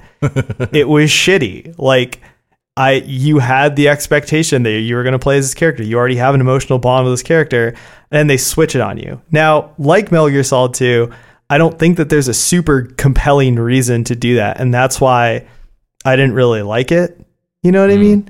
And like, once again, it's done so much better in something like Nier Automata, where it switches to a character that you already know and have an emotional connection as, but you don't know what their perspective is. And like that actually made the game really interesting and kept you engaged. Like when I switched to Abby, I was just annoyed. Cause also like, okay, so like the game, the reason that they have this thing and the big like thematic reason they do this is that they're trying to humanize everyone in the game. Right? Yes. So like, the idea is that like you're not just killing people, you're killing capital P people. Like you know who they are, or it wants to show you who they are and give you some sort of like context for what you're doing. But like it's still, it feels like they really backed off of doing that more fully for a few reasons. Because like number one, Abby is annoying. She's a Chad. She's a Chad, and she comes from a society of Chads. Like, they're literally like a Spartan war society. Everybody there is just like a warrior. They're all like, hoorah, I want to kill more. Yeah, and like, basically the whole first like 4 hours that you're playing as Abby, you're just like, you suck. Your whole town sucks. I want Ellie to kill all of you. And then like... they start, like, at that point, for the last few hours, they start humanizing her and making her more relatable and blah, blah. But it's like, it takes so long to get going. And it's, like, so uninteresting. And you're just so annoyed because there's even more, like, hyper difficult, one-hit kill filled combat. And, like, it was just so annoying. And once again, I think at the end of it, I didn't feel like the themes that they were chasing with that structural choice were important enough or like moving enough to really justify that structural choice. Sure. This whole third act, I'm going to call it the third act, or second act really, because it's prologue, first act, and this is the second act. Yeah, this whole second act, it reboots the computer, right? And so it starts out like introducing you to characters, and it's trying to make you give a shit about them. But all the characters kind of feel like, I don't know, like tropey or, at best, like the gang in Aliens. Yeah. But at worst, like kind of like horror movie teeny bopper group, Yeah, totally. It's very Final Destination. And you know that they're all going to get a windshield through the forehead. So it's like kind of hard to give a shit. Like, you're like, I know you're going to get popped. Like, like I slit your throat 3 hours ago. Yeah. No, totally. And it's actually a big problem because with Ellie's story, you're really involved and like you really know these characters and you care and you don't know what's going to happen to them. And so like it's stressful and the game keeps adding like stressors. Like, you know, it's like, oh, like, well, there's Dina, you know, Dina's like really sweet and wholesome. And it's like, oh, now Dina's fucking pregnant too. God damn. You know, it's like, you're just stressed. Like, oh, Jesse's here. Jesse's also really wholesome. Like, fuck, man. You know, better play some Aha on acoustic guitar. Oh, yeah. What was that? I don't even want to get into the guitar stuff with this game because it was so dopey, but I kind of liked it, but at the same time, it was dopey. They made me swipe on the goddamn swiper pad and like... Yeah. Well, and you're still jiggling PlayStation controllers too in this game. Yeah, not as much, but yes. But yeah, the whole Joel teaching Ellie how to play guitar, and then she's like playing guitar through the game. That's so fucking cute. And then it turns, you know, of course, towards the end of the game, it turns and becomes part of the theme of the overlying theme of the game too. So yeah, I thought it was cute. Yeah. Thank you for listening to Zero Brightness. If you'd like to support us directly, you can go to patreon.com/zerobrightness. You can also find and interact with us on Facebook, Instagram, and Discord. All the relevant links are at zerobrightness.com. We'll see you out there. But, okay, so thing about Abby, like, going back to that for a second, like, it just, when I started playing it, I was a couple hours in, I started to think, this feels like DLC that they forced into the game. And I fully believe that. And the one thing that happened specifically that made me like really, really firm in that belief is that if you look at the structure of the game, it makes way more sense if you just take out Abby's part, right? Because in the beginning of the game, there's like an intro, and then there's a little section where you play as Abby. Then there's a long section where you're Ellie. And then at the end of the game, there's a little section where you play as Abby, and then a longer section where you play as Ellie, right? Yeah. Once you've played that like 7 hours as Abby, it's really weird and jarring to then get put back into her shoes, like because you play as Ellie again for like 2 minutes, you know, and then like you're back in Abby's shoes, and it's really weird. But that scene's like really short; it's like 15 minutes, and then you're back to being Ellie. And so like structurally, I was like, that's really weird. That doesn't make sense. And I was like, that feels like they knew that the main story of the game was about 17 hours, and they were like, we better juice it. And like, I felt like Abby would have been much better as like a DLC thing. And if I had gone into it knowing that like, that's what I'm doing, then like, and like instead having some of the just small scenes, like the scene where you see that her dad was the guy that Joel killed is very important. I think it's important to play that from her perspective. There's a couple other scenes. There's one storyline that I liked in her scenario, but the rest of it, I was just like, man, it just went on for so long. Yeah, well, okay. Well, let's talk about her scenario a little bit. I mean, she's like romantically interested in a guy that got another girl pregnant, which is like another mirroring of Ellie's story, right? Right. But this guy is sort of like the least violent person of the group, and he tries to like push them into like a less violent path. He ends up like going AWOL at a certain point because he just didn't want to do it anymore. He's tired of it. And Abby goes to look for him. Along the journey, she gets caught by the Seraphites and like hung. Yeah. And while she's being hung, she meets a couple of allies, which are two Seraphite children that are about to be executed. Their names are Lev and I think it's Yara. Yeah. And Lev is the smaller one. He has like a bow and arrow, and Yara has a broken arm. But they get you down from the tree, and then they sort of become like fast allies. So they, you know, fast forwarding, they finally get to where Homeboy went AWOL, which is that aquarium that we were talking about. And then, I hate how they keep like putting you on like side quests. Like you have to go get medical shit for Yara, and that turns into like a 2-hour long side quest. Like I was just like ready for that to not happen. Yeah. Well, that's the thing, is that like her scenario just feels mega padded. Like, why does it have this long intro? Why does it have these side quests? Like, because it also cuts you off right at a pivotal point in the story that you want to see. You want to see what happens, and then it makes you wait like 7 fucking hours. And it's like, Ellie's gonna fuck shit up at that aquarium, like at that point in time. Why are we going on a long extended side quest? Yeah, it's so annoying. But yeah, I did want to bring up that side quest though, because like you have to go to this hospital. And like the journey there is like so massive, because you have to like go up a giant skyscraper to like this crane that connects 2 buildings. And it's so high up in the sky that you can't even like see the ground.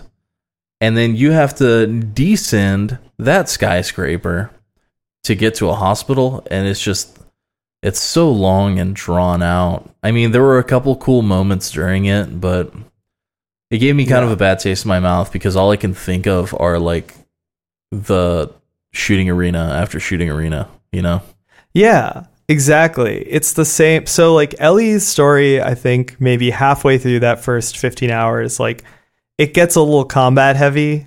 And that was when I started to get frustrated with the game. But Abby's story is just like that the whole way through.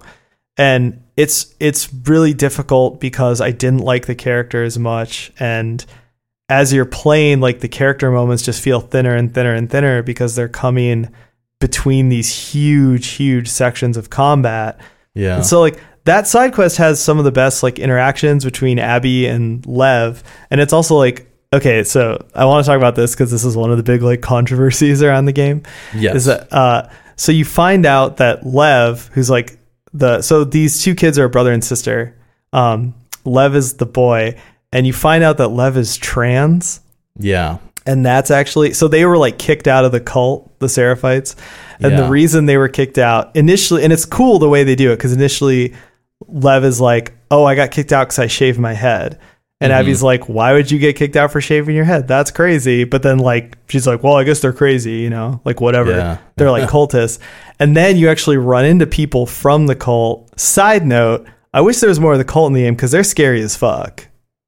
Yeah, well, the game does the thing where it like humanizes each faction, and we get a little teeny bit of that in the game, but not really a lot of it. I'm telling you right now, the DLC is going to be cult based. It's going to be the cult. Yeah. But yeah, like the cult are really scary. They whistle and they're really stealthy. Yeah, and, like, their whistle communication is so cool, and it's like in depth, because they have like warning whistles and like come over here and help me, give me backup whistles. And, and you're trying to hide from them in the woods, like in the deep grass, and they're like whistling to each other. It's really cool. Yeah. But yeah, so like the cult is really like interesting, but then the only interaction you get is through Lev. So Lev says, we got kicked out because I shaved my head. And then you get to another section, you run into some people from the cult, and they say, oh, hey, it's the apostate. Let's kill this person. And they start referring to them as a different name. And you're like, oh shit. Lev is trans, like a trans boy, and that's why him and his sister got kicked out of the cult. And it's like a cool moment, and then they talk about it like a little bit, just the characters back and forth, but it's very like terse. Well, not kicked out, but like tortured and executed, because Lev was supposed to be a child bride for one of the elders. Yes. So like you get this whole like picture that it's like, oh, they're like this intolerant religious cult or whatever. But yeah, it's interesting. It's good character building. It's good world building. And this is okay, but I have to talk about this because this is both really sad and also very darkly funny. Once again, is that there was a game of telephone that happened with idiotic brain dead gamer chuds. And somebody basically said there's a trans character in the game. And then they saw an image of Abby, the main character you're playing as, who is just a woman with really big arms. She's fucking ripped. She's like built like Schwarzenegger. She looks like a female bodybuilder. Yeah, like totally. If you've ever seen a female bodybuilder, they have like a specific like profile, right? Mm-hmm. She has that exact same profile. And you also like see her partially naked in a weird sex scene that happens too. No, you see her like super naked. Yeah, exactly. So it's like she looks like a female bodybuilder, but somebody heard that there's a trans character in the game, and then they saw a picture of Abby, and because, as we all know about gamer chuds, they're very, very well educated about fitness and the female form. So they thought Abby is trans, this game is SJW propaganda. Yep. Which, when I read that, I once again was first like disgusted, and then just like, this is hilarious. Because like, you're so fucking brain dead that you couldn't like interrogate that image you saw at all, or like deal with it in any way. And I was really like, gamers must be stopped. I mean, we've all seen the photos of Chloe Grace Moretz after her workout debacle. Yeah, people can get this buff. Also, like, I love how there's a part during Abby's world building where she scarfs down a burrito. Yeah. You slam that triangle button to get them proteins. Yeah, that was a good part. I like that. Yeah. But yeah, so like that, but okay, so that little storyline like has the best character moments. It has the best interactions in Abby's campaign. It has all of her most humanizing moments and ends up with her being a more like relatable character. But sure, it's like the worst part of her story gameplay wise. And the whole thing is just such a slog. Like, I just couldn't believe it. It was so annoying that when you finally get the medical equipment to fix Yara and get her arm amputated, that like 20 minutes later she like dies unceremoniously.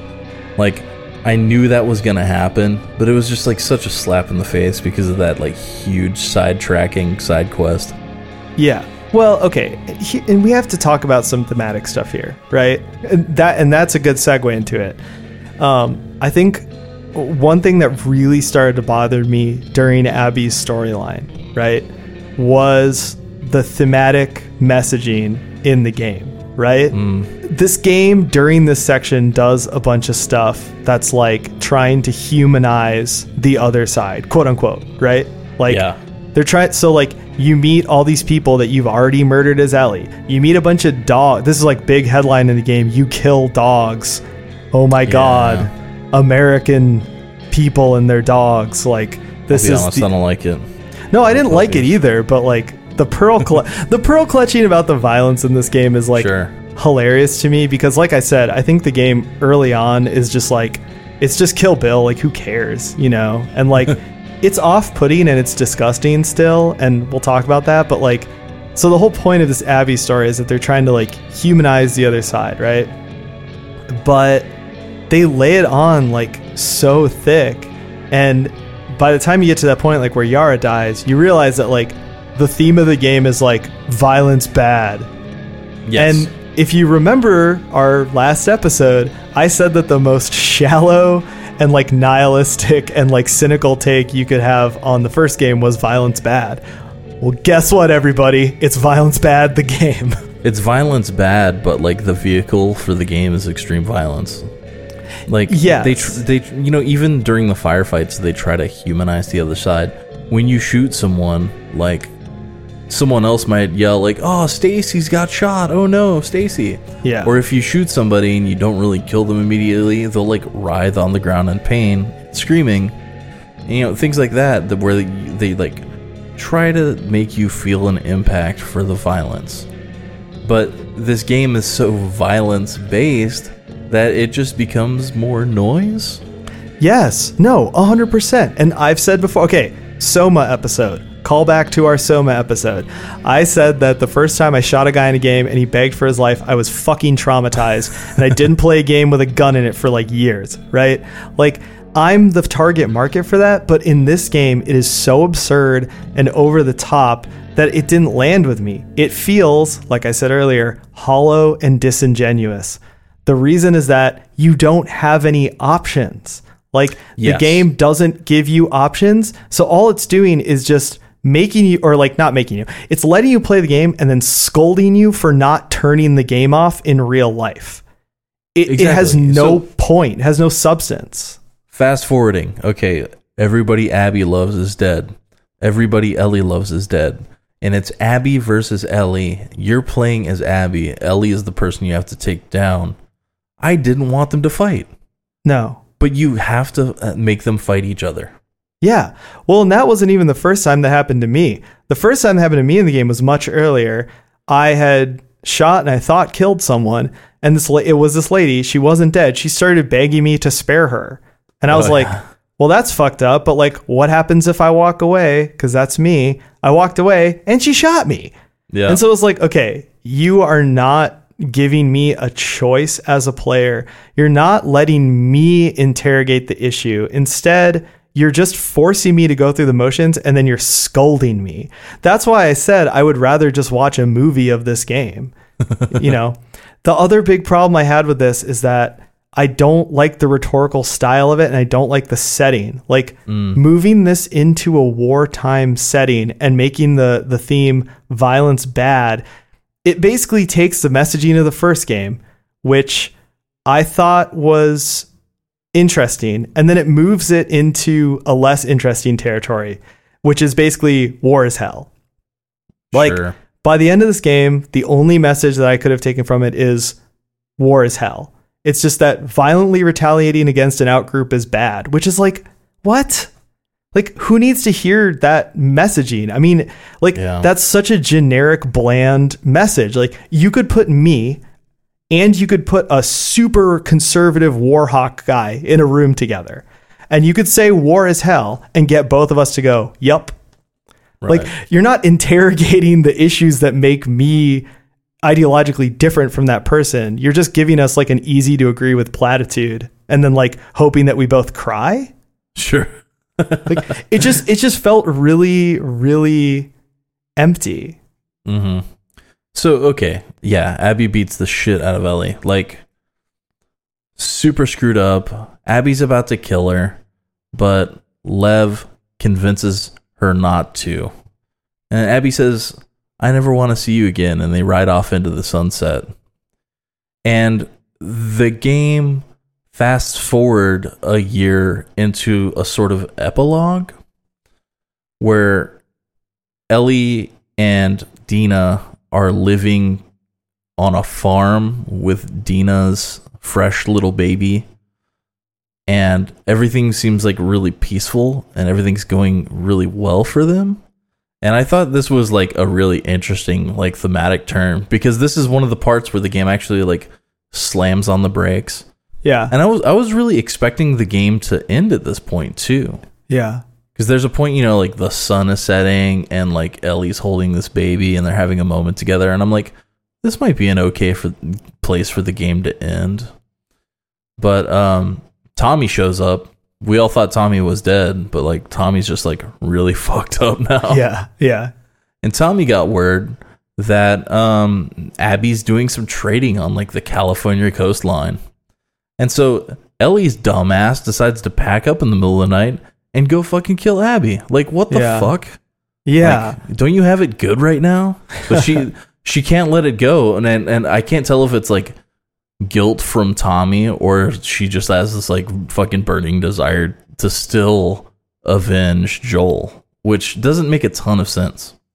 Well, there's a lot of weird conflicting messaging here when you get to this part of the story. Because, like, okay, so there's one message coming out, which is that slowly revealed, and then it's kind of dumped on you at the end of the game, which also, once again, made the pacing feel super fucked up because it felt like all that time with Abby had distracted from this whole plot point, and then it just all gets dumped on you. But the plot point is that Ellie has a really fucked up relationship with Joel that she's trying to square and like keep alive, but she's mad at him because of what he did, right? Like they openly clear the air about it. He tells her what he did, even though she already knew, Like, she gets the confirmation. It's very hard for her to hear. Like, she has all these conflicting feelings towards Joel. And then right at the end of the game, she's like, I'm mad at you because, you know, in a selfish way, because I wanted my life to mean something. If you had let me be the cure for this virus, I would have had a meaningful life, right? Sure. So she's like searching for meaning in her life. But then it's like when Joel dies, the air was not totally clear between them, and they were like trying to kind of mend the relationship. So she feels like something was robbed from her. So she wants to go on this revenge quest. Like, part of her energy for it and some of her like fervor towards it is from that. Mm-hmm. But then, like, everything she lives through and everything that happens, and then she just decides to go back, just felt so pointless. It felt like another sequel. And so I feel like Last of Us 2 is really Last of Us 2, 3, and 4. Yeah. And I have like another kind of thought on this, is that, you know, nowadays all girls know is eat hot chip and kill. It was just in her DNA. She just needed to kill more. I mean, it seemed like she had it all. Like, she got Dina, the baby. She got some rock and roll records. She's got a farm full of sheep. They seem to be doing great. Like, the house is in great shape. Ellie's playing guitar. She's got a nice, like, $3,000 custom Taylor guitar. Oh, where the fuck did she find that thing? She leaves it outside of the case with the window open, which bothers me deeply. Like, that fucking rosewood fretboard is gonna dry out, dude. Put some lemon oil on that shit. You can buy that shit too. Taylor is selling that guitar. Really funny. Mm-hmm. It's weird because, so similar to Ellie and Joel's relationship, which you kind of get these snippets throughout the game, and then it gets kind of more snippets dumped on you at the end.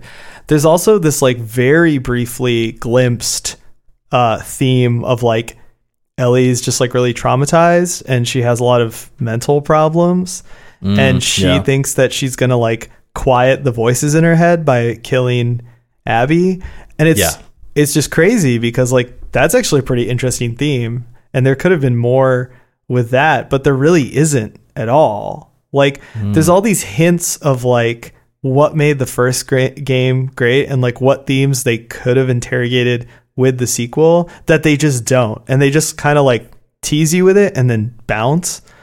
Yeah, I mean, they really could have slammed. So, you know, there's differences between like plots and themes, right? When you're throwing so much plot at you and you don't slam on the brakes, like you can't marinate on all the themes that it's trying to throw at you. Like this game really should, you know, it's really like a couple games worth of plot just squeezed in just because they could, I guess.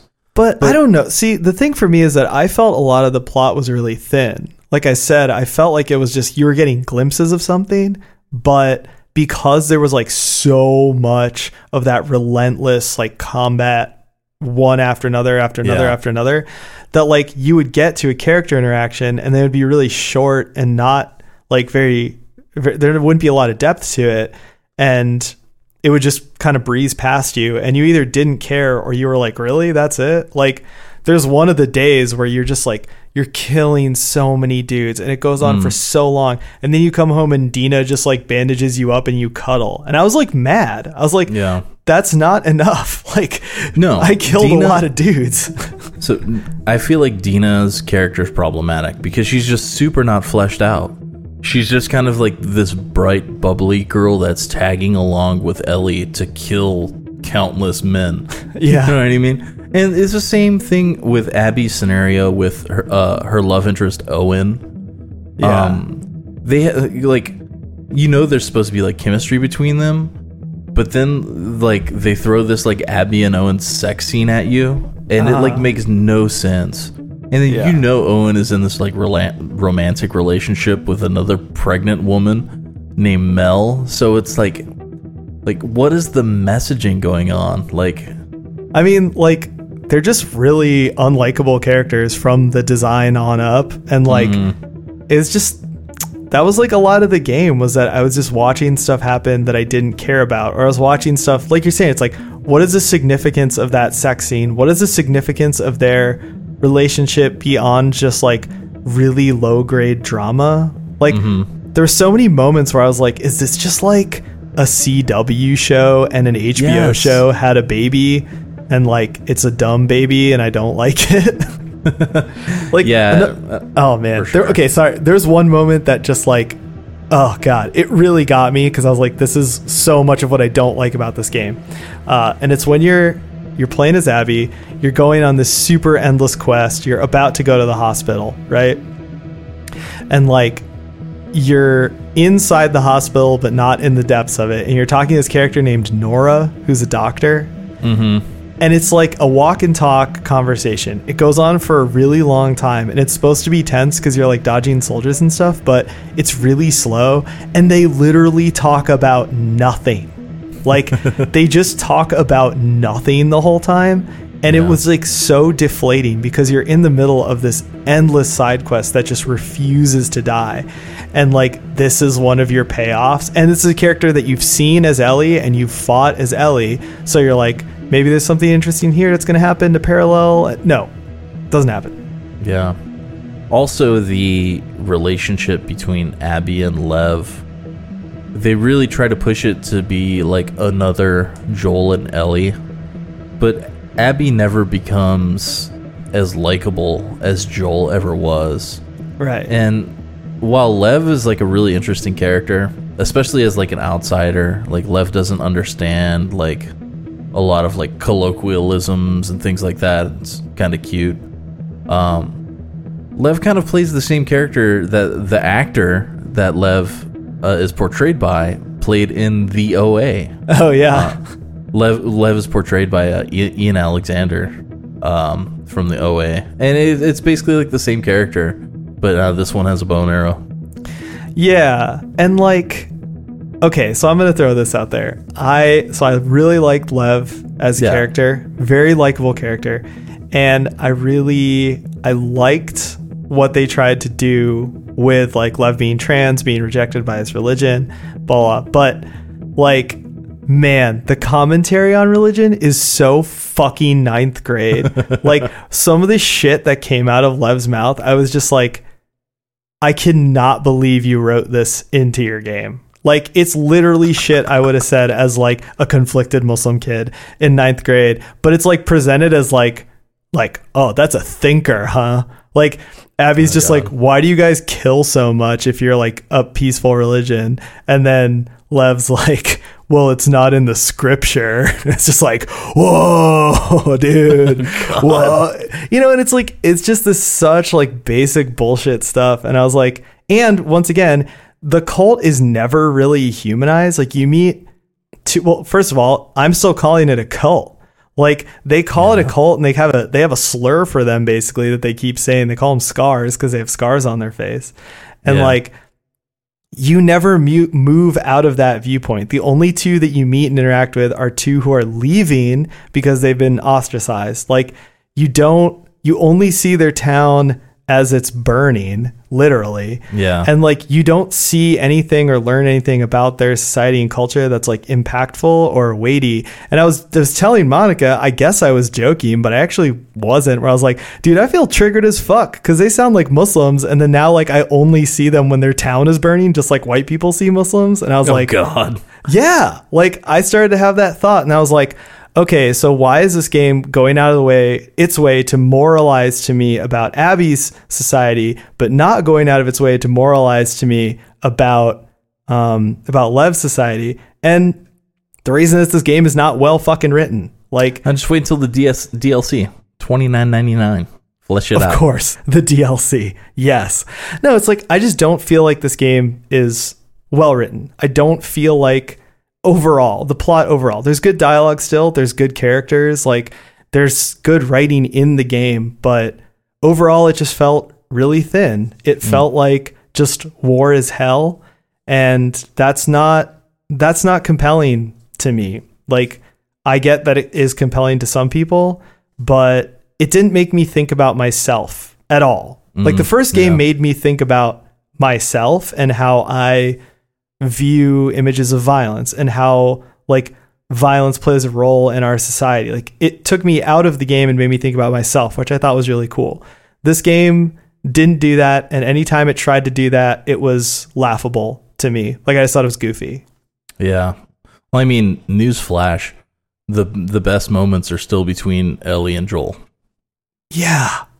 And it's got a big write what you know problem, right? Sure. Like, they're trying to expand the scope and they're trying to do this other thing, but it's like, you don't know what you're talking about. Like, I frequently just had that thought, or whereas like watching Joel and Ellie, it's like, this is really good in the first game, right? Or even in this game, it's like, you know, this, you get this. And even like Ellie and Dina are like a decent pair, and like some of their interactions are really good. And like, I liked the early game much better than the late game. And so it's like, well, you kind of get certain things here, but like, you don't know what you're writing. And it just bothered me, you know? Well, okay. Well, let's move forward and talk about the sort of 2 or 3 hour epilogue, you know? Sure. Ellie takes off to Santa Barbara, California from her like super nice fucking farmhouse. Like, why are you leaving that? Anyways, she ends up in Santa Barbara. She's looking for the boat that Abby and Lev lived in after they escaped Seattle. Yeah. She finds it.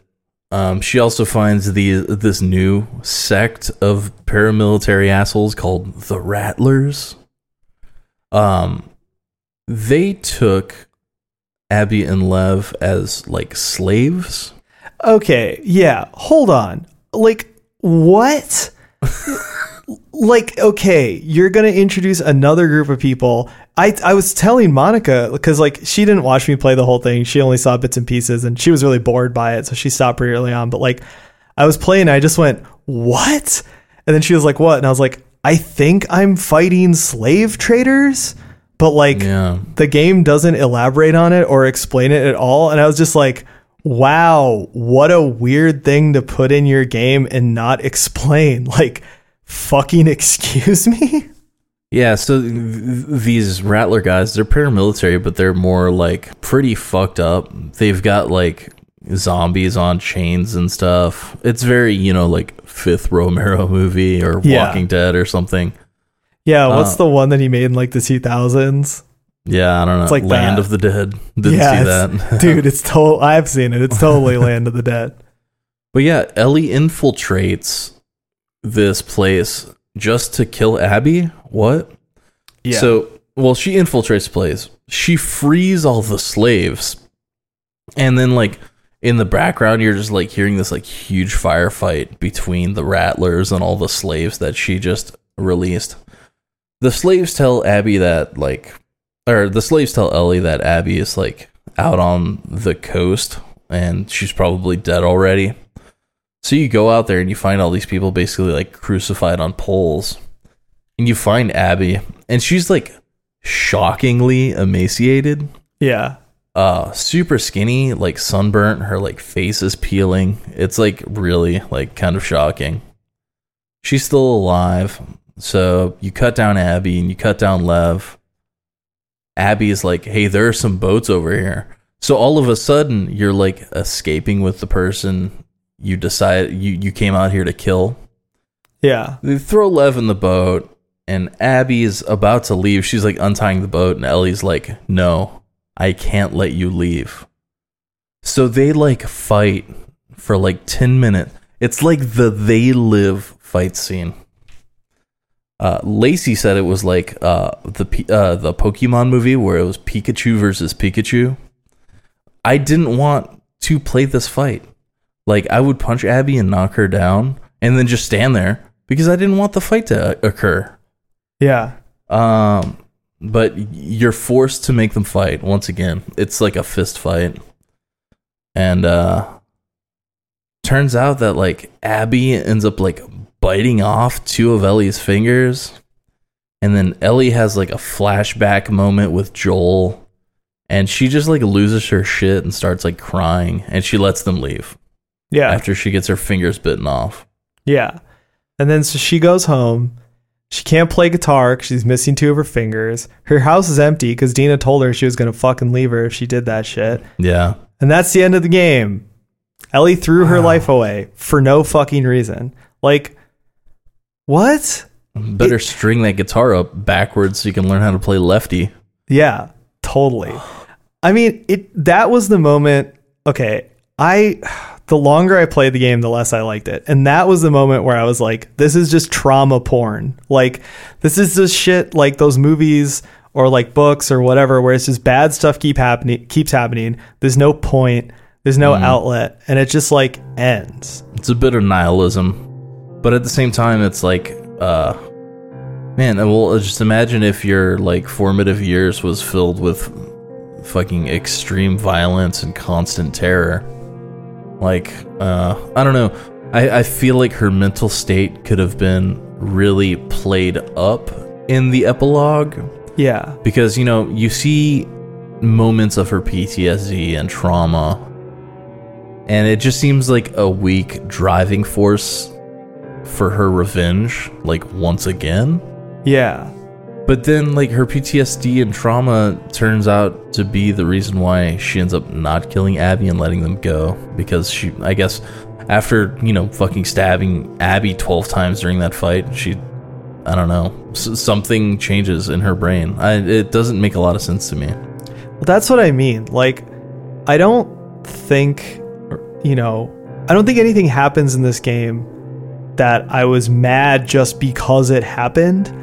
I didn't like most of the stuff that happened in the game because I just didn't feel like there was a point to it. Like, yeah, I mean, the ending could have been super powerful, or like the end section of the game could have been powerful if we had more of a window into Ellie's psyche, if we got to actually see what Ellie is thinking and what Ellie is going through, but we don't. We just get little flashes of it that are really intriguing, and then we're just like going along with the plot. Like, it seems like blind, dumb revenge.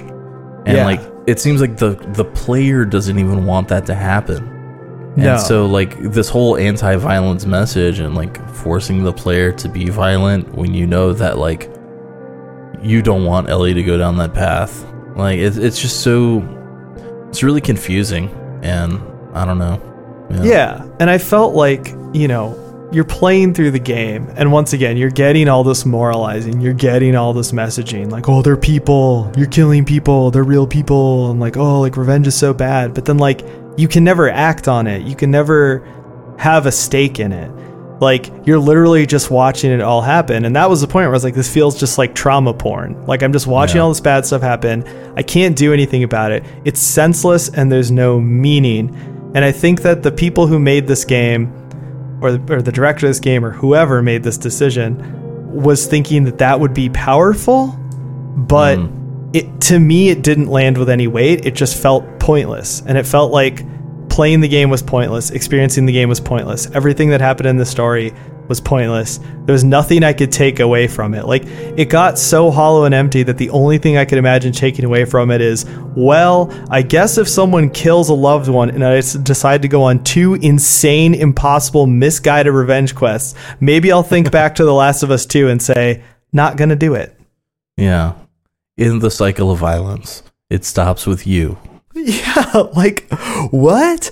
But like, I like the setup. Like, the setup being that Ellie is going to do a Kill Bill revenge quest, and you're on Ellie's side, even though you know violence is bad. And then finding out that, hey, the people who actually did the thing had their own motivations.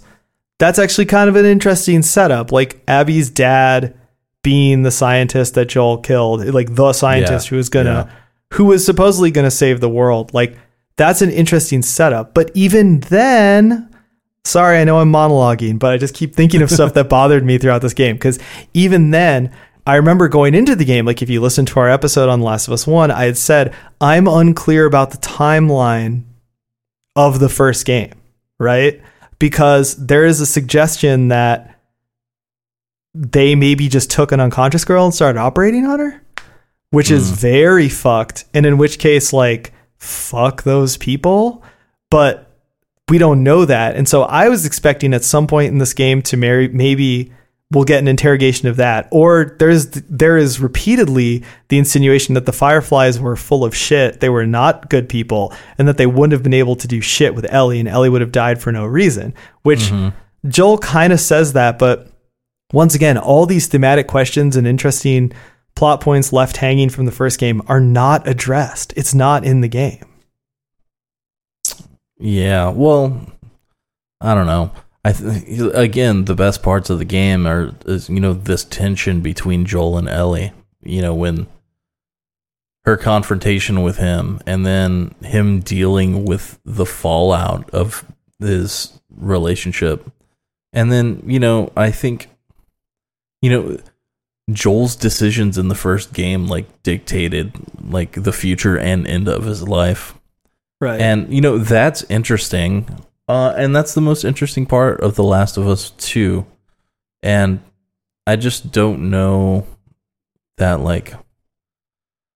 all the Abby stuff really helped with that.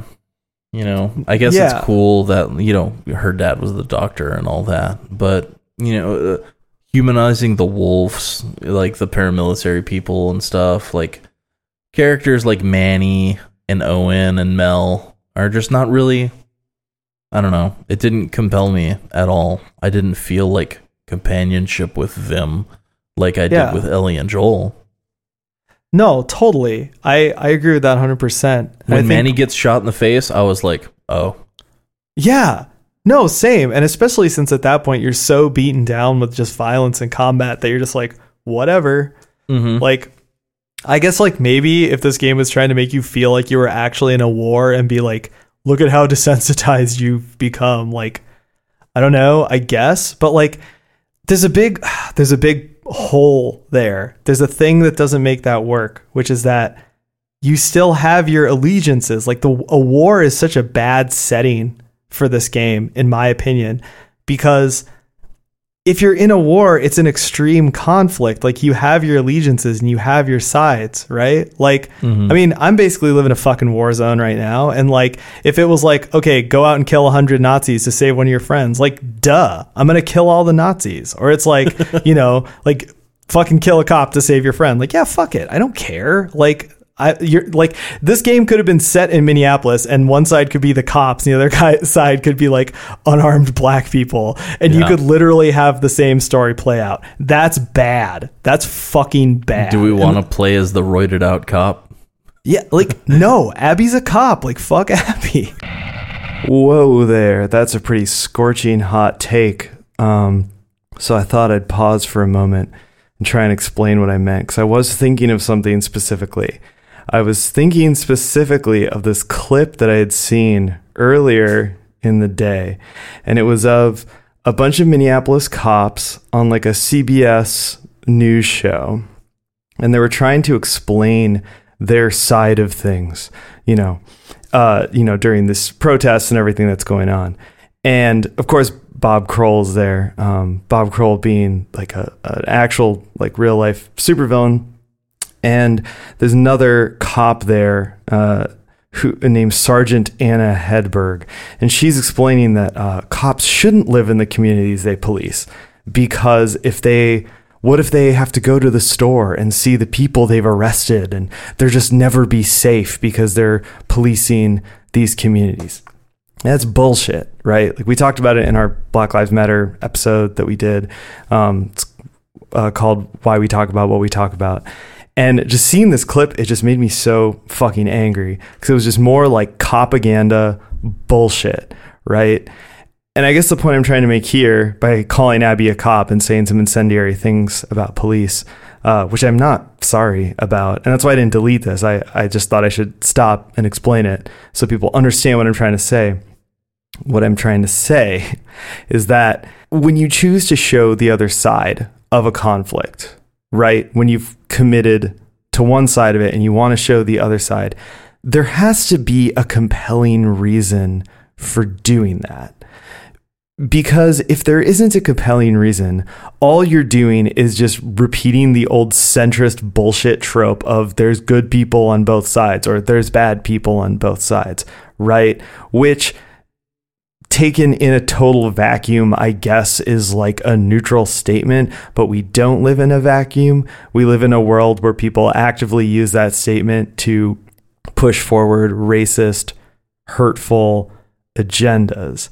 And so I think that like when you get this glimpse into the society that Abby comes from, and they're like these warrior cops basically, and they're like literal colonizers, they are attacking a religious minority group that, like, you know, most of us would not agree with their beliefs and practices, but at the same time, like, do we agree that they should be ethnically cleansed by another group, which is like literally what the wolves do to them?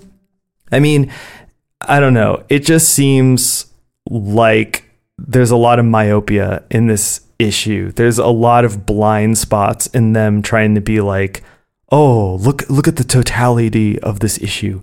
Look at both sides. And I guess to me, like I said, it just came off about all these clips now that are surfacing of cops crying and complaining about, you know, piss in their burgers and other fake shit that's not real. And it's like, I don't fucking care. I mean, you guys murder unarmed black people. You guys harass innocent people. You ruin people's lives. You fucking murder unarmed black people. Like, I don't give a fuck. And if some fucking bullshit zombie game walks in and starts trying to give me the same rhetoric, guess what? I don't want to fucking hear it. I mean, it's not like, you know, I'm not saying that The Last of Us 2 is like, what's wrong with the world? But like, you know what I'm saying? Don't tell me there's good people on both sides. Like, I don't want to fucking hear it. Not now. I don't know. Maybe never. I don't fucking know. Fuck Abby. All my homies hate Abby. No, it's just like, I guess the point I'm trying to make is that, like, when you set it in an extreme conflict, there are in-groups and out-groups, and there's sides, and like trying to just say that like war is bad is bullshit, or try to say like violence is bad is bullshit. It's centrist nonsense. There's no point to be made here. There's nothing to be said. It's interesting that, you know, you come to the conclusion that it's centrism, and then people on the internet think it's like extreme SJW nonsense. Yeah, well, it's just, yeah, that internet echo chamber is something else, isn't it? I think this game is a cipher. I think you see what you want to see in it because ultimately there isn't anything at its core. I just, you know, some people on the internet don't like humanize gay and trans people. Yeah. You know, and that's just reflective of them being fucked up people. Yes. Or just completely ignorant and like don't know any gay people. But at this point, like, who the fuck doesn't know a gay person? Like, you know, you're just a bigot. It doesn't matter. We're past it. You shouldn't need to know someone to respect their right to exist. Totally. Like, it's like, come on, totally. Fuck you. The but end. like, yeah, the end, exactly. I mean, this game brings up a lot of stuff, you know? Yeah. It brings up a lot of points. And I don't The Last of Us 1 wasn't a fucking salad of all these like different ingredients, you know what I mean? This game part 2 has too many ingredients, you know? Simplify things, make it hit harder personally. I'm not saying it's a bad game. It's definitely not a bad game, and it's just like, it's a technical showpiece. It's a lot of fun. It is like, you know, like action and violence heavy, so it's probably not for everyone. And yeah. it's got some great story. You know, the Joel and Ellie stuff is really good. But yeah, it, you know, people that played Metal Gear Solid 2 when it came out, like, no, you know what I mean? Like, it's, this game hits different than the first one. And not in a perfect way, but it's still, I would say if you love the first game, you have to play the second one. Like, you have to. At least to be part of the conversation. I don't know if I agree with that. I would say, honestly, if you liked the game, if you liked my take on it, and you liked that game mostly for its themes and what it was trying to do, I don't know if you'll like this game. Because I don't think I like this game. Like, this game is insanely well made. Like, it is a marvel in a lot of ways, and there's parts of it that are good, but overall, I did not like it. I repeatedly thought to myself, this is awful. Like, And, you know, this is something I was thinking about too. Well, a couple things I was thinking about. I had so many thoughts about it because it's just so insane, right? Yeah. One was that, and you can hear me say this in the Last of Us 1 episode, that the reviews that were coming out, the early reviews of The Last of Us 2 all seemed really boneheaded. Like the positive ones, the negative ones, it just seemed dumb. And I didn't know why, right? And then I found out about that embargo I was talking about earlier, and it totally fucking makes sense because they couldn't talk about so many of the things that make the game so frustrating, right? Yeah. Like they couldn't talk about that you have to play as Abby. They couldn't talk about how it tries to do this like both sides kind of storytelling and like how long it is and how much of a slog it is and why it's such a slog and like how thin the plot moments are when compared to like how much you have to do to get there. Like they couldn't talk about any of that stuff, and I really started to feel bad. I was like, I feel bad that I slogged off some of those journalists. I mean, I just felt bad because I get the struggle, you know. It's impossible to review a game you can't fucking analyze, you know. Yeah. Like, how do you talk about its underlying themes when you can't talk about the plot? Yeah, exactly. And I still think that embargo was bullshit because number one, people have to know the setup. It's a continuation of the first game's story. Like, come on, you have to know the setup. And the other thing is that I think that people should know that halfway through you play as a different character and it goes in a totally different direction. Yeah. And you know, Metal Gear Solid 2 got like hit pretty hard on the review scales because of that. Yeah. You know, I remember it getting like 7s, you know, when Metal Gear Solid 1 was getting 10s. Well, and that's the thing is that I agree with that. Like, I don't like Metal Gear Solid 2 for a lot of the same reasons I don't like this game, which is that I think that it tries to do a really deep and heady and cinematic kind of thing, and it just falls flat because it's trying to do too much. So, like, there's bits of Metal Gear Solid 2 that are great. There's ideas in there that are actually really ahead of their time. And then there's the rest of the game. Yeah. And it's like not good. And it's, you know, there's so many parallels. Like, I just felt like it really felt like the developers blowing their lead, right? Because like with the first game, they'd made you become so attached to these characters and you got to know them so well. With the second game, there's so much you could do in the theme and the story and all this stuff because the characters are so invested in them. And instead, they decide to transition over to these totally other characters that you don't give a shit about. And then they're not like well written or endearing enough for you to start giving a shit about them, except in a very like vague kind of way. And then it's just like, yes, this is the game. This is what you do. It's annoying. That's the main problem. They didn't do anything for that second cast of characters to ever grip you or make you give a shit. Yeah. You know what it's like? You know what it's like? Here's what it's like. I just figured it out. Wow. Here it is.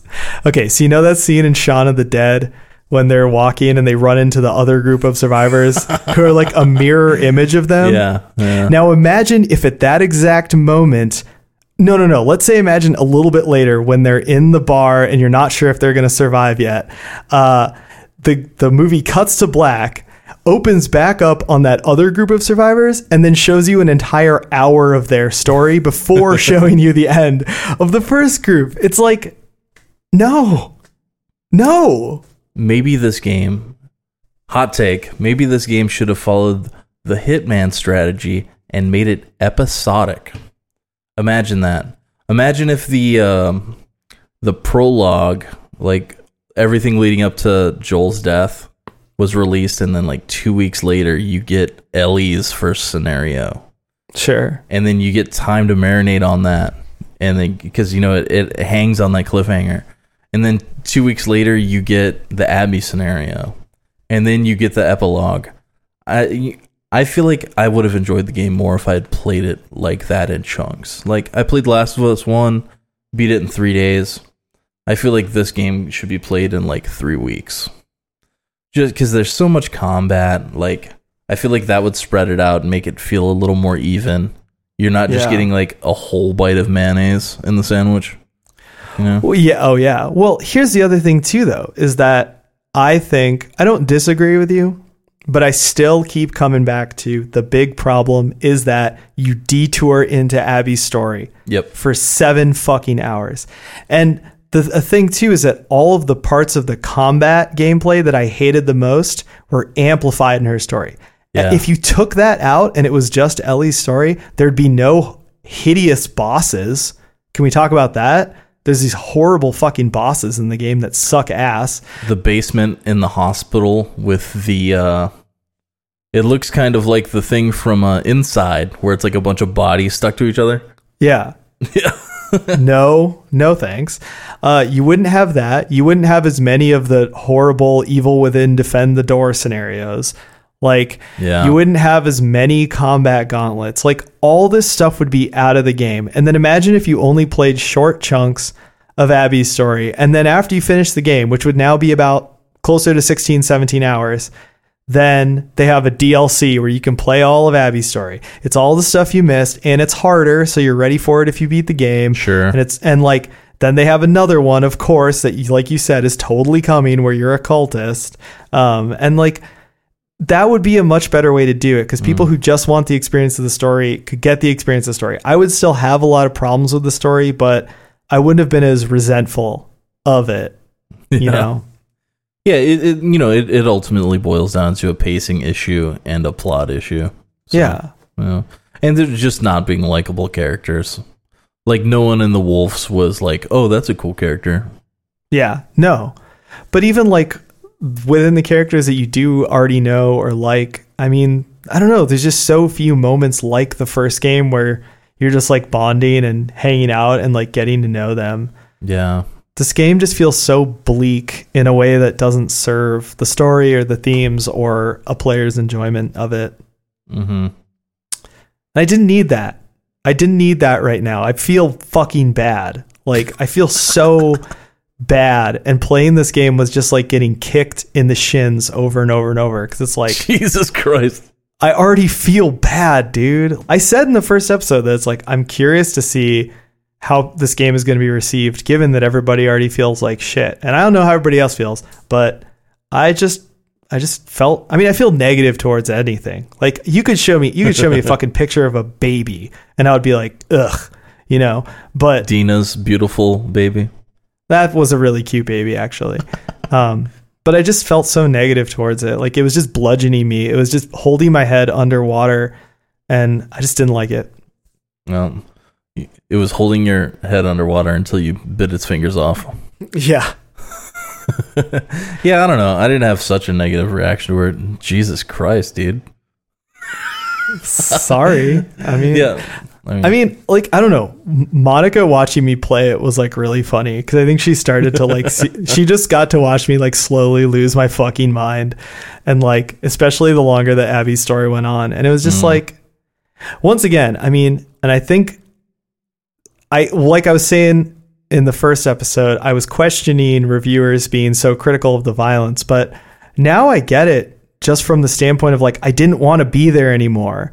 And it's not just that I didn't want to be there anymore. It was that I was still there and I was shooting dogs, and then I was shooting people and they were like yelling each other's names and begging for their lives. And like, once again, I'm not against this kind of stuff. One of my favorite games ever is Soma. Soma is like one of the most spiritually damaging games ever made. Like, it is so dark and horrible, but like, it felt like there was a point to that game. It felt like it was with reason, and the game was trying to communicate with me, the player. It wasn't just doing it because of like, you know, a design checklist. Like, sure. Just fuck. And God, the other thing too is like, you think about this game being like fucking 10 hours too long, and it's like, that's 10 hours that people are literally being tortured in real life because Naughty Dog like notoriously crunches its employees.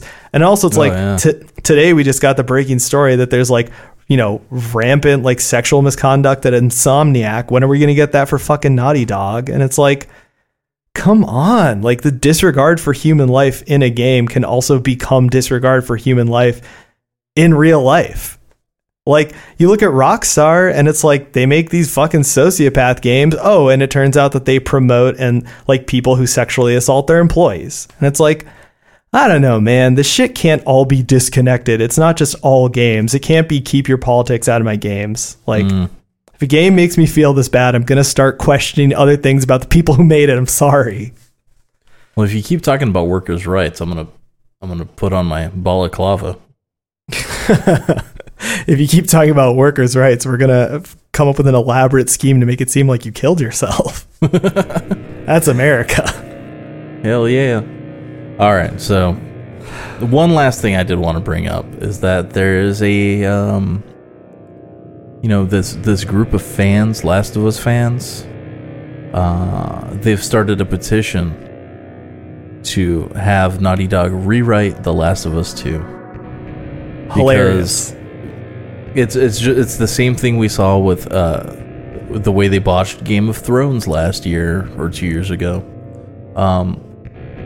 The fan entitlement for the way, like, okay, we don't like the way the story went through this game, but like, why do fans feel so entitled that they want to like Twitter blast Naughty Dog or like start petitions to get them to rewrite the game? You know, that is a good question.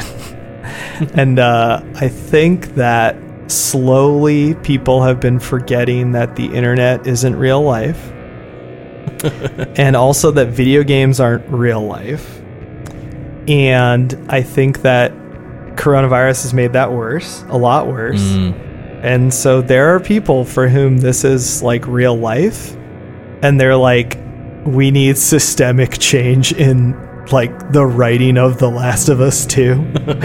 Which is like, no, we need systemic change in like the police and like Capitalism. You know, capitalism, and you know, like we have a huge homelessness problem that's only getting worse because people can't pay their rent. That's what you make petitions and do shit about. It's not fucking real life. It's just crazy. Like, I was thinking about it too sometimes with people who get so crazy about graphics and shit, where it's like, oh, I saw a texture pop in. It's like, you know, it's not real life, right? Like, like if you see a texture pop in real life, you need to go to a doctor. That's some serious shit. But like, that did bother me in this game. Like, really, I'm like holding this note with 4 pixels, and then like 10 seconds later, the texture pops in. Come on, PlayStation 4. But it's just a computator, James. It's not it won't life. do that on the PlayStation 5. Oh yeah, for on sure. The Last of Us 2 remastered, where they rewrite the game due to outrage. Yeah. I mean, I really would actually. I would like it if they did a remaster where they like did a remix and did what I said, where they just pop out Abby's part and then make it like a bonus chapter. They should just montage Abby's part. Yeah, oh, totally. With you're the best around playing underneath it. Yeah, like sick, just her like breaking dudes' necks with her giant fucking biceps. Yeah, totally. Exactly. And like high-fiving that little kid. Yeah. I don't, it's just, that was so weird because it was like, it felt the opposite of the way I felt about the first game. Like I already said, where it's like, I felt like that DLC should have been in the game. It was like 2 hours. It was super good. Great character building for Ellie. Sure. And this was like the opposite, where it's like, why was all this stuff in the text? Like, why is this the game? And I don't know. I just keep coming back to like, I feel like there's just so much overinflated like nonsense where it's just like, we're making this great grand masterpiece. I was like, Yeah. Well, okay. Last question. Where the fuck is part 3 gonna go? Because you know there's gonna be a part 3.